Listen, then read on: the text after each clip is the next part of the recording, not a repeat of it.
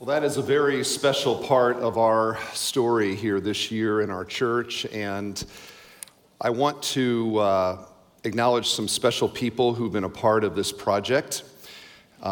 Those that were involved in the construction include the George Van Layton Carpentry, Lambert Concrete, M&M Roofing, Fred's Painting, and Core Construction was involved in a coordinative role, and we're very thankful for their part in it.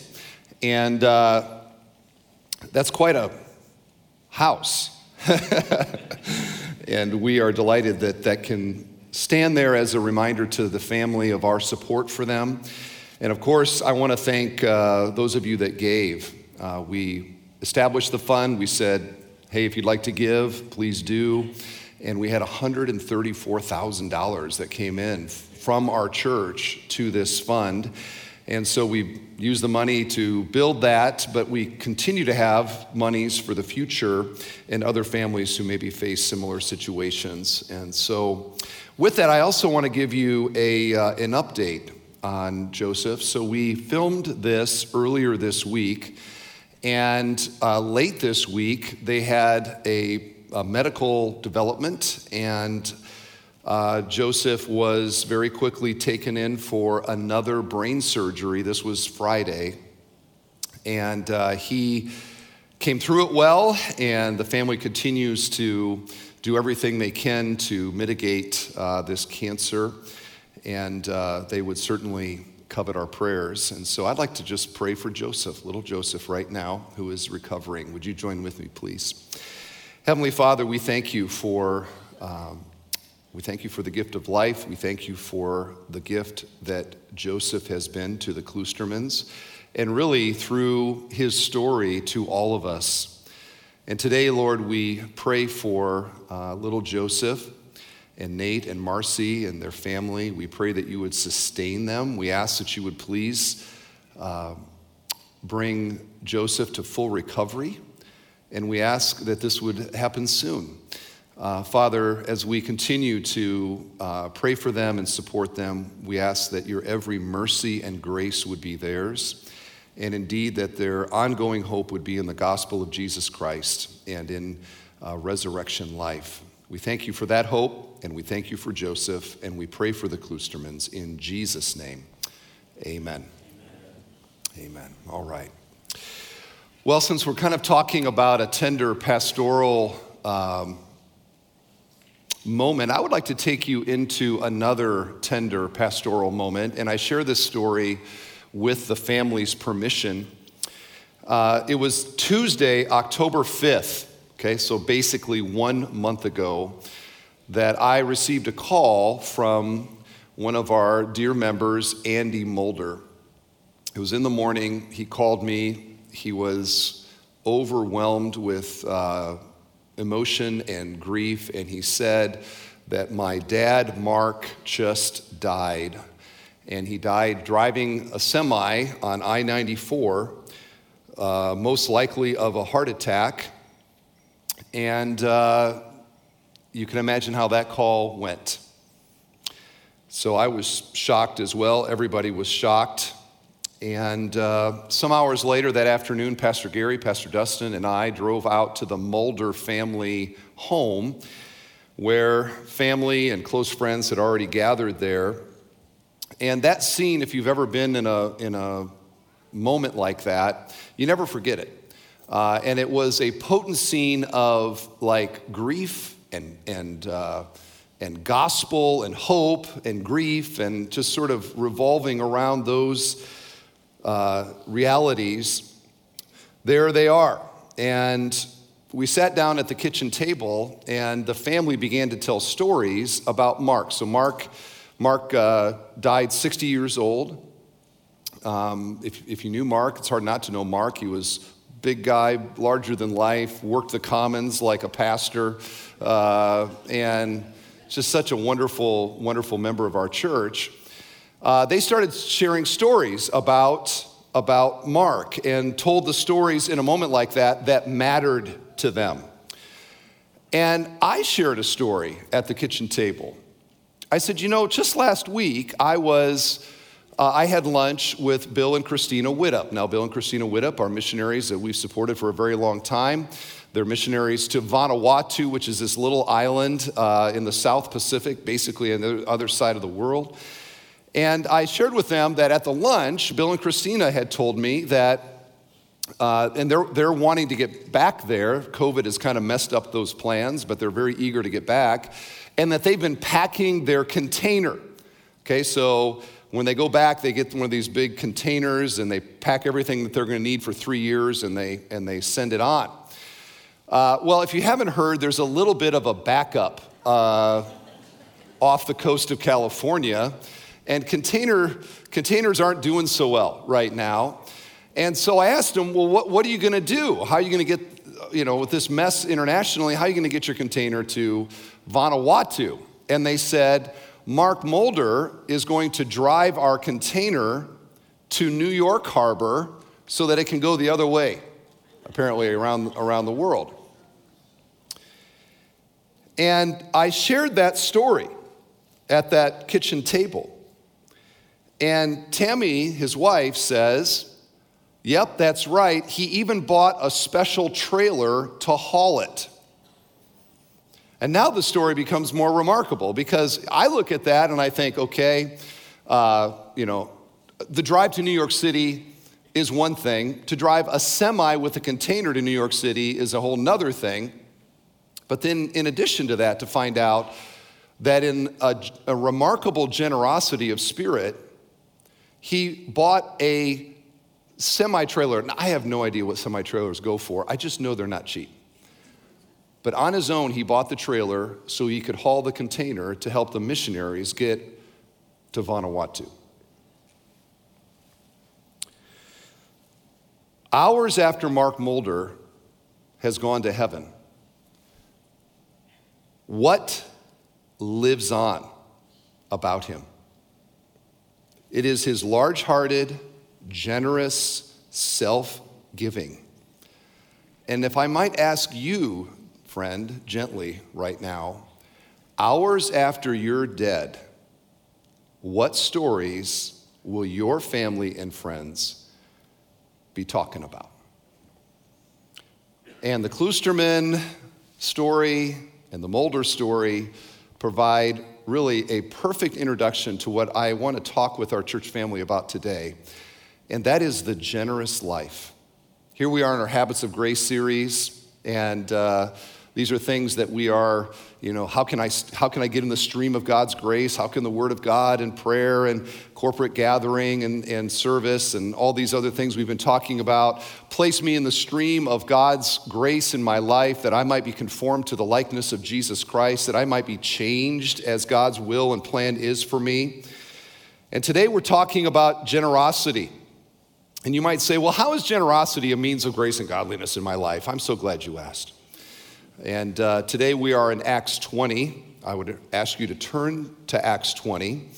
And we are looking at a portion of a long farewell speech that the Apostle Paul gave to the Ephesian elders. This church at Ephesus, very significant city, Ephesus, very significant city in its day. And the church at Ephesus was one of the famous churches of Asia Minor. I mean, it's one of the top 7, if you will, that Jesus speaks into in Revelation 2 and 3, planted by Paul, pastored by the Apostle John and Timothy. I mean, this is a very illustrious sort of church.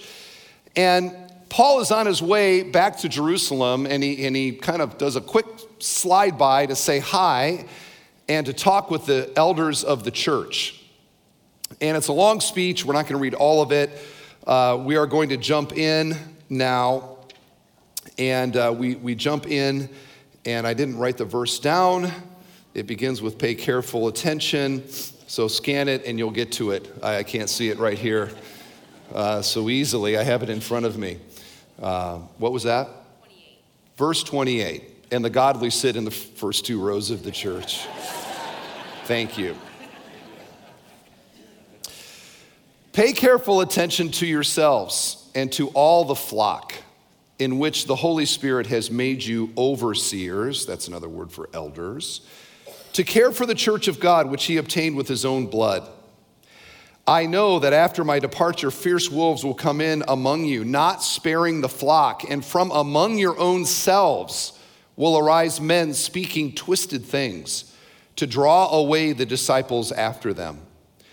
Therefore, be alert, remembering that for 3 years I did not cease night or day to admonish everyone with tears. And now I commend you to God and to the word of his grace, which is able to build you up and to give you the inheritance among all those who are sanctified. I coveted no one's silver or gold or apparel.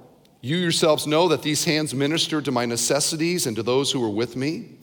In all things I have shown you that by working hard in this way we may help the weak and remember the words of the Lord Jesus, how he himself said, it is more blessed to give than to receive. Amen. So Paul here, this is the power of testimony. He knows these men, he spent 3 years with them, and he simply says, you remember the kind of person that I was, and you remember the kind of ministry that I had there, how I worked hard amongst you, and I'm urging you to follow my example. Work hard, care for the poor and the weak.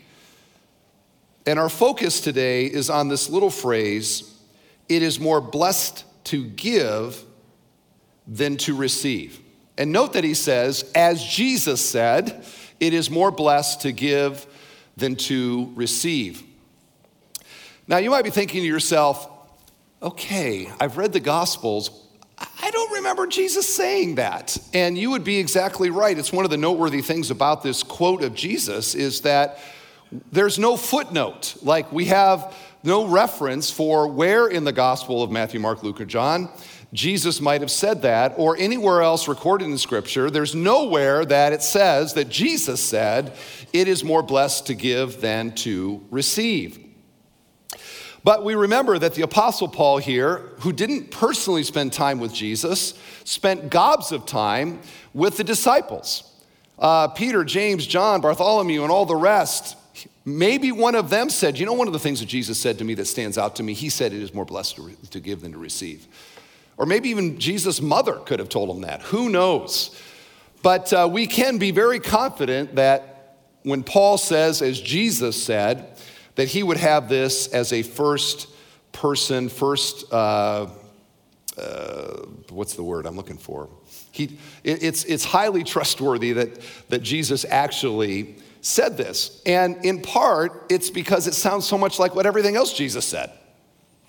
I mean, isn't Jesus' pattern to basically take the common way of thinking about something and then going, whoop, like that, and turning it on its head? So to hear Jesus teach was to regularly be going, what did he just say? So for example, love your enemies. You can imagine the people listening going, did he just say love your enemies? Right? We don't love our enemies, we hate our enemies. He said to love our enemies. But that's the way that Jesus, his teaching, he would take the common human way of looking at things and turn it on its head. It's one of 2,000 years later, we still study his teaching. We're like, this is so radical. And indeed, this statement sounds a lot like the things that Jesus said. It is more blessed to give than to receive. So let's just take this apart. Okay, it is more blessed. That word is the same word that we find throughout the Bible, especially, for example, what we call the Beatitudes. Blessed are the poor in spirit, for theirs is the kingdom of God, etc. That repetition of bless, bless, bless, bless, the word means, it means happy, joyful, glad-hearted. I wouldn't try to spiritualize this too much or to somehow see it as being only in the future.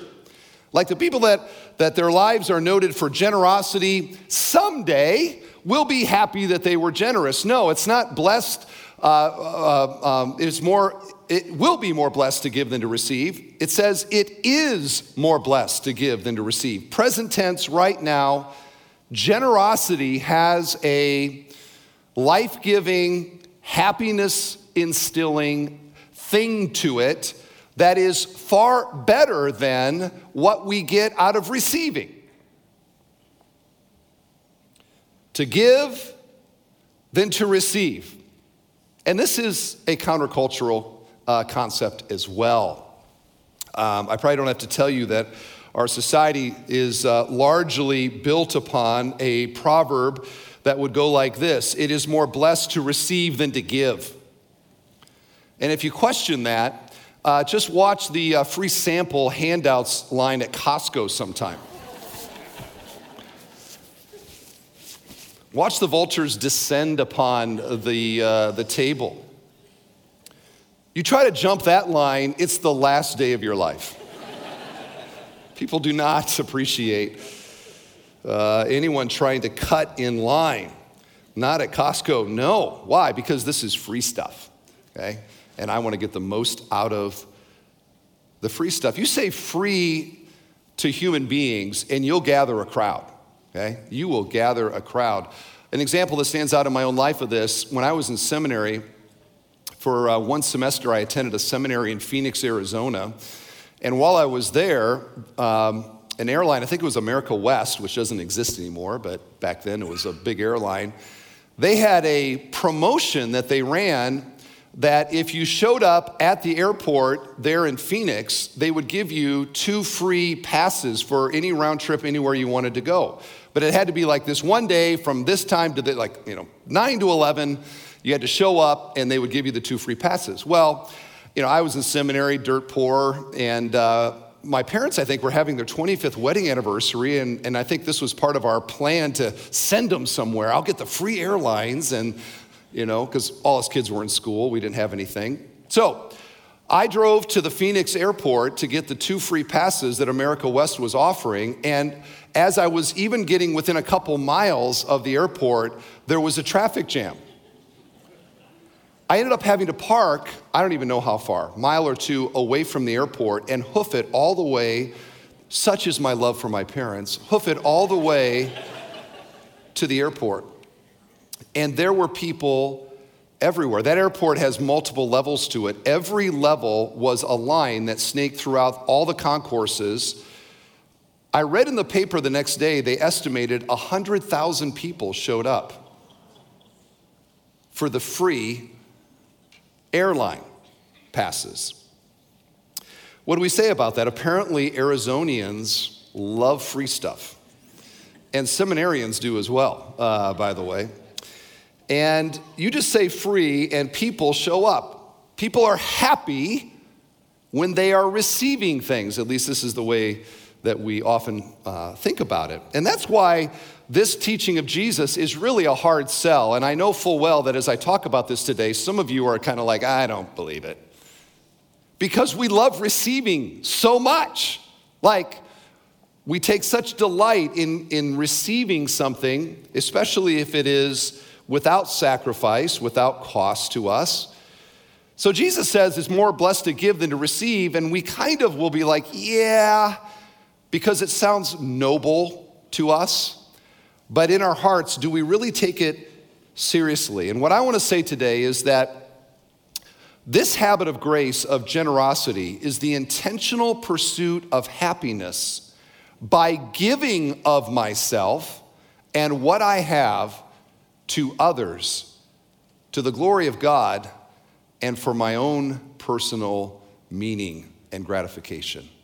That this is the best life we can live, is the generous life. And to that end, looking at this one verse, I have 5 ways that giving and generosity is better than receiving. Okay? So here's number 1. Giving is a 3-way blessing.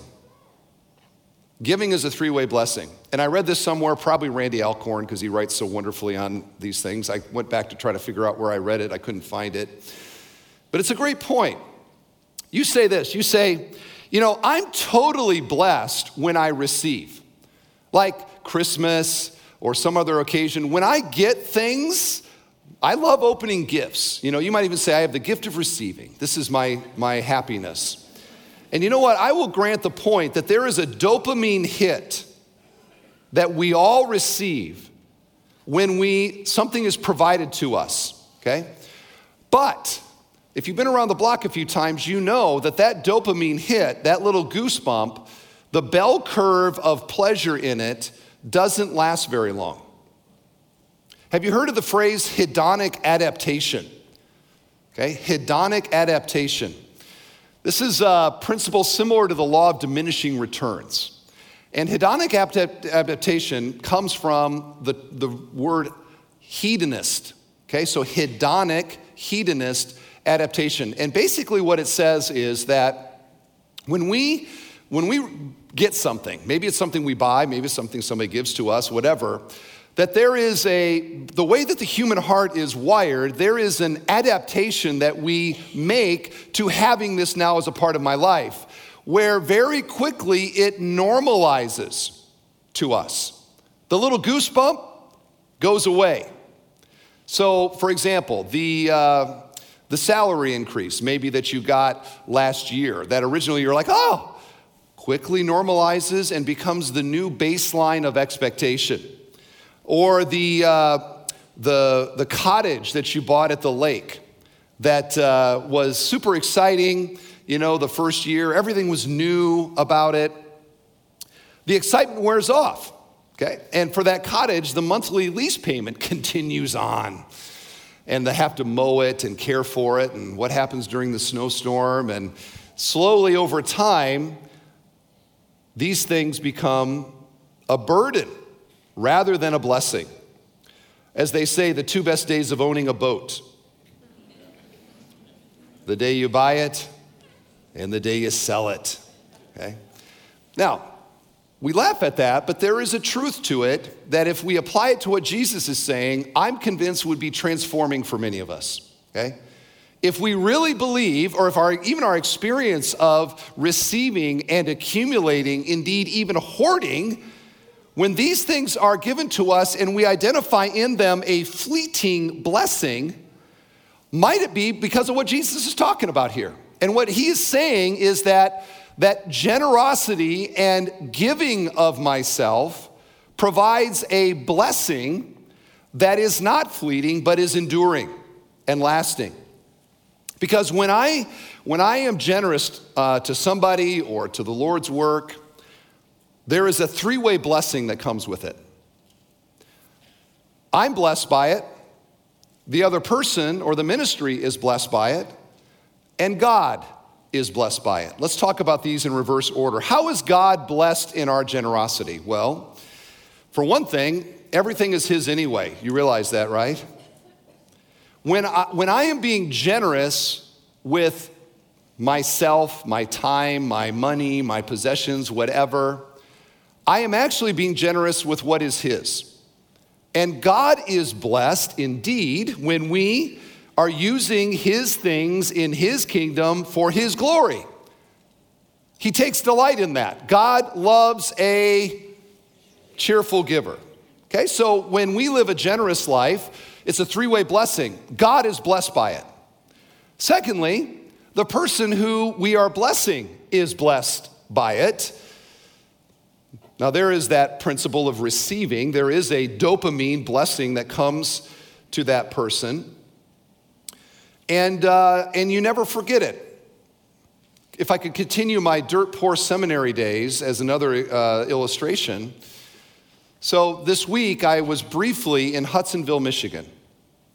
And it reminded me of while I went to two seminaries, and the second seminary I went to was in Grand Rapids. And so I lived in Hudsonville, and while I was in Hudsonville, I worked as a youth intern at Grace Community Church in Hudsonville. And while I was there, I became close with this young couple. And this was a young couple. They were just kind of getting going in life, a few years older than me. And we'd hang out and we had fun and blah, blah, blah. So one night they had me over to their house for dinner. We had dinner, we get done. They said, "We have something for you." And they handed me an envelope. And I opened the envelope and I pulled out cash and I started counting the cash. I counted all the way up to $600 that they gave me, and they said, "This is just money for you getting going in life and ministry. We wanted to bless you." That was 30 years ago. I was in Hudsonville this week. I'm still thinking about it. it was such a blessing to me at that time of my life and everything. And I knew for them it was a sacrifice. And that's the power of blessing other people, is that it blesses them and it continues to bless them. The memory of it and the example of it and the power of it continues as a blessing. I will not forget that couple as one example. So three-way blessing: God, the other person, the ministry. And thirdly, and this is the focus of what Jesus is getting at, is me, okay? It is a blessing to me when I give of myself to others. It is more blessed to give than to receive. Here is a promise from the one who made us and knows that we are wired for deriving blessing and meaning and purpose by giving of ourselves more than receiving. Think of the contemplations, for example, of God as he was forming Adam out of the dust of the ground there in Genesis 2. It says, let us make man in our own image. And if I might just speculate a little bit about the contemplations between the Father, the Son, and the Spirit as they considered, what kind of being are we making here? Might the Godhead have said something like this: to make sure the human race enjoys life as much as we do, let's put in the DNA that Adam derives more personal satisfaction when he sacrifices himself for others than when he doesn't. And maybe the Father said that, and the Spirit said, excellent, let's do it.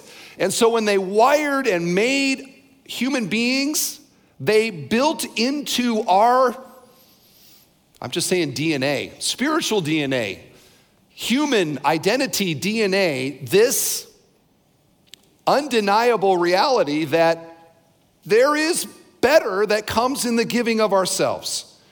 And ever since creation, we have been this way. Now, sin enters into the world, and with sin comes this selfishness, where now we tend to think to ourselves that it's more blessed to receive than to give, and pride and sin push us that direction.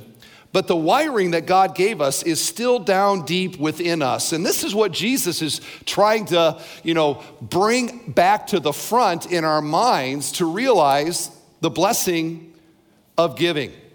He is saying, I know how I wired you when I made you. And I wired you to come alive when you give of yourself to others. And that blessing that we receive internally is the third of the three-way blessing. So God is blessed in it, the others are blessed in it, and we are blessed in it. Far more than receiving, even though it does give us a dopamine hit, more than receiving could ever provide to us. So the first way that it's better is that it is a three-person blessing versus receiving, which is only a one-person blessing. Secondly, is giving follows the example of the happiest person on earth, or I could say in the universe. And who do I mean? God, okay? God, Psalm 16:11, in your presence is fullness of joy, and at your right hand are pleasures evermore. I could go to many other verses that talk about that God is a happy God, that God is a joyous God. Do you know that it's great to be God? He enjoys it. He loves being God. And there is a gladness within the Godhead that I think many people don't have in their kind of understanding of who God is. The emoji of God, we look up, we think he's stern or he's frowning. He is smiling, okay? Our God is a happy God. Sometimes we take this to mean that, and I need to read this because I just need to read this. This gladness we wrongly take as a vice, like a YouTube influencer whose success seems to fuel more selfishness. In God's case, his joy fuels more self-giving. The gladder he gets in his generosity and giving, the more giving he does. And it fuels further and further self-giving, which is the essence of what love is. He does that to us. He does it to creation. He sustains the universe by the power of his might. And he does it within the Godhead. I don't have time, but if we had time, we could go to John 11. Do it later. Read Jesus' personal testimony of why he's doing what he's doing, which was largely to bring pleasure to his heavenly Father and to realize within the Godhead there is this self-giving and seeking the joy of the other. They're constantly giving of themselves to others and, thankfully, to us. So when we are generous and meet the needs of others, we are following the example of the happiest being in all the universe. We're following the example of God himself. And by doing that, we taste a similar joy that God himself has. By the way, when we don't do that, we are also following an example, but it's the most miserable being in all of the universe. Do you know who that is? This would be Satan. Satan is utterly self-focused. He is utterly about receiving and taking. Indeed, he wanted to take the glory of God himself. And this pride amplifies his misery and has for generations. And his demons prove that misery loves company. Okay? So Satan, he's all about receiving, most miserable being in all the universe. God, all about giving, happiest being in all the universe. Two ways to live, which one are you on? Might that explain a little misery in the room today? We just need to get over ourselves and live for others. It's a huge blessing. All right, so third now. It's a three-way blessing. It follows the example of the happiest person in the universe. Third, generosity models the gospel itself. And this is a repeated theme in the New Testament, that the gospel is God's generosity to us. I'll give you one example, 2 Corinthians 8, verse 9. For you know the grace of our Lord Jesus Christ, notice this, that though he was rich, yet for your sake he became poor, so that you, by his poverty, might become rich. Now, poverty here for Jesus was incarnation, suffering, cross, death. This was the impoverishment of the Son of God. So he left the highest place where all rights and privileges were his. He took the lowest place to be a servant to sinners. And by doing that, he makes us rich. He gives of himself for our good and our blessing. This is the generosity of the Lord Jesus Christ. Anybody doing that around here? Now, we're doing it on some level probably, but we are inspired by the example of Jesus because there is none that were higher and there's none that have gone lower than Jesus himself. And so we look at the example of Jesus and the gospel of God's love to sinners like us, and we recognize that generosity is built into the fabric of the gospel, that God is a generous God, that we don't deserve this. It is utterly his grace and his mercy to us. And so when we ourselves then are generous in our life, we are modeling that, we're emulating that, we're living out the parable that is the gospel. And it provides for us a deep sense of meaning and purpose. Okay, so there's 3 reasons. I could stop there. Those are all good enough. I got 2 more actually, but we're going to take a quick break. Because as I was preparing the message, I was thinking, maybe the people that are listening here could be a little confused and thinking to themselves, like, what is he talking about, generosity? So let me give you some categories of generosity that I'd like for you to begin to sort of contemplate in your own life. How am I living? Am I on the receiving side in this, or am I on the giving side of this? So here's some just for example. Time, attention and listening, money and resources, possessions, home. That's the essence of Christian hospitality, for example. Conversation, written words, practical needs, service, sacrifice, risk, relationship, friendship, heart, gospel, mission. And I think one way we can give to everybody is just to have a posture of kindness and joy about us, and many other things probably that you could list. But if you look at this list here, does anybody here think that if I really gave of myself to others in these categories, that would be a sure path to unhappiness in my life? No. I think we instinctively know all of these, when we do give them, provide for us a kind of blessing. Or to say it this way, if my bottled water is all of these categories, essentially what I'm saying is this, that the world teaches us to be this with everything. Okay? And Jesus says, hold it loosely and be ready to give it to others. And when you do, you will be blessed by doing it. And so that's your quick halftime break. On to the second half.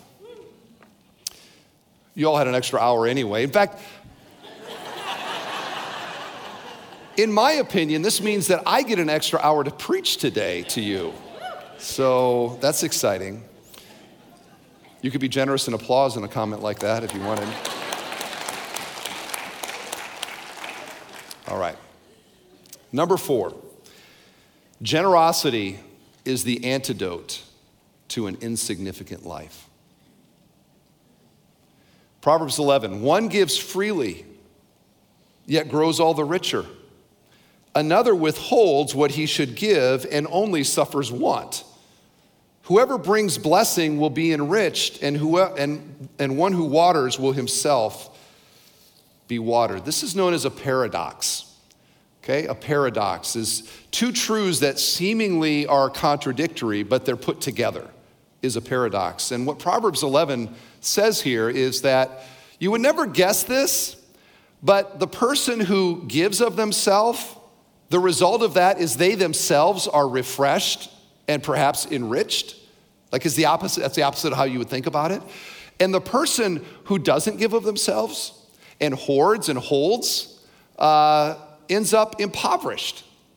That's a paradox, but it's a truth for life. When we give of ourselves to others, there is a kind of economy that God has in the way that the world works, that there are things that come to us in the giving that we would never receive in the hoarding and the keeping. And so Scripture urges us to give of ourselves to others. Now, this doesn't mean that your net worth continues to go up necessarily, but it does mean it's the kind of thing that when you do it, you're glad you did. It could be richness of friendship, richness of opportunities and experience, richness of ministry, the blessing of seeing God work in other people's lives, of being a part of. This is the point I'm making.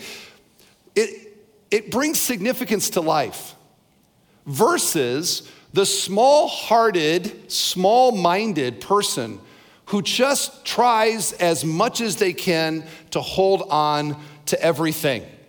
This person ends up like the Grinch with a heart 2 sizes too small. Or the Scrooge who discovers that he has lots of money, but nobody likes him. I heard this ironically from a sportscaster. In fact, I think it was Mike Ditka. How's that for a quote? And it's an ironic quote. And I mean nothing by this, but it is an ironic quote because I heard Mike Ditka one time say, and it stuck with me, he said, the smallest package is a man all wrapped up in himself. And that is the paradox that Jesus is getting at here. You want to live a life of significance? You want your life to matter in the end? It is in the giving of ourselves to God, to gospel ministry, to others, indeed even to loving our enemies and things like this radical teaching of Jesus that enriches our life and deepens our character and broadens our footprint and our influence in ways that hoarding and keeping and not doing never bring to us. It draws us out of ourselves. And this is something as sinners we desperately need. I've got a quote on the back of my door. It's Latin, I can't remember it exactly, but it's like, in vertus se. And I put it on my door because it basically means that the human heart is constantly curving in on itself. Left to itself, we just increasingly become more self-oriented. And this is where the gospel reverses that, and by doing that, provides for us life with significance. So that at the end of my life, I think I did something with my life. My life mattered. If you died today, would there be a sense that your life mattered in the end? It mattered to other people. It mattered to God. It mattered to your family.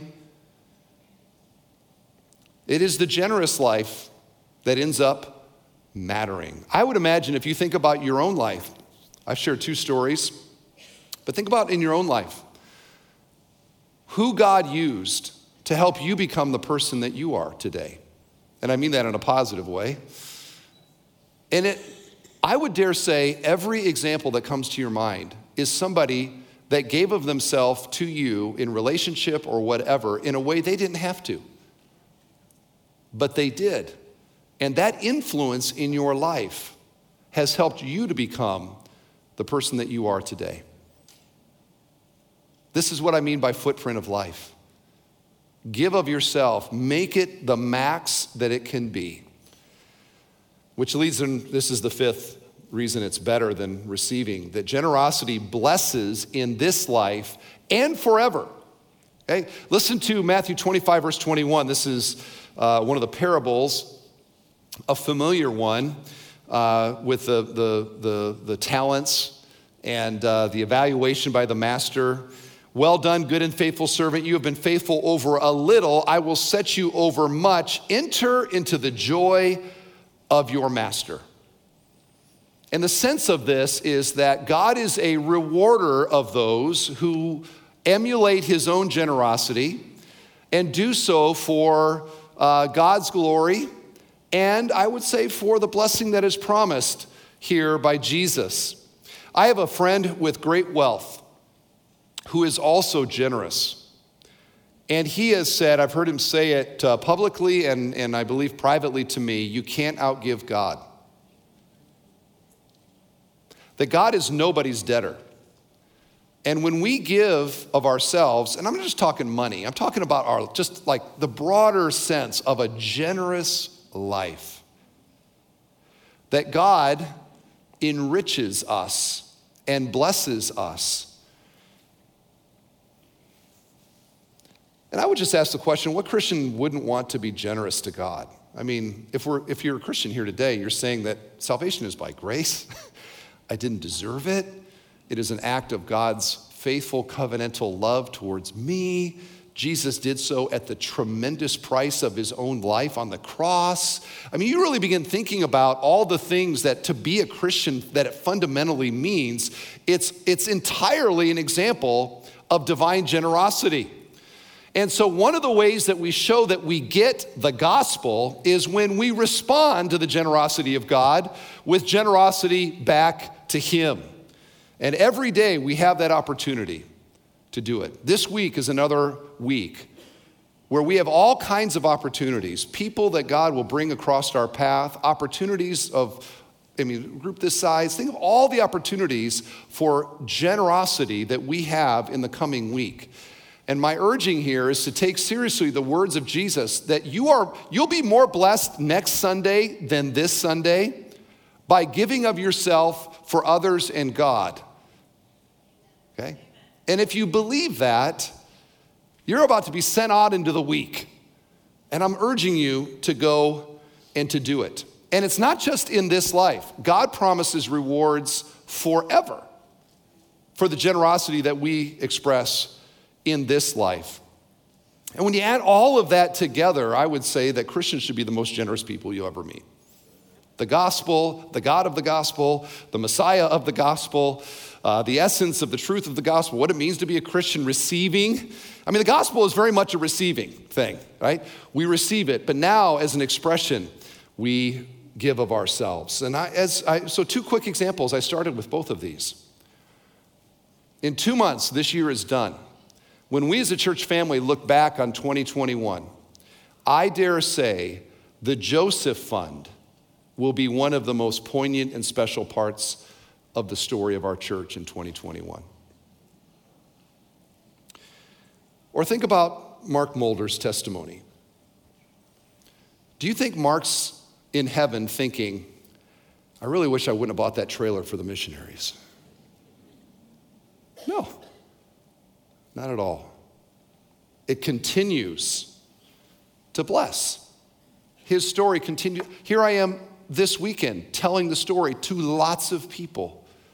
His testimony continues. And I believe that God continues to reward Mark for his gospel generosity. So it continues to bless God. It continues to bless us. It continues to bless Vanuatu.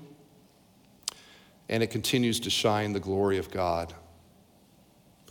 And so we see in this how giving is so much better than receiving. And that's the point of what Jesus said. He got it exactly right. And as a final reminder, don't forget the guy that said that gave his everything for us. Okay? These weren't just simple words to Jesus or platitudes or like, I'm going to spiritually try to get you to do this, but I'm not going to do it myself. No, he said the words and then he gave his life for us. And so because of that, we are forever glad that he did, and he is forever glad that he did too. Let's be a generous church, filled with generous people, enriching others with lives of significance. Amen.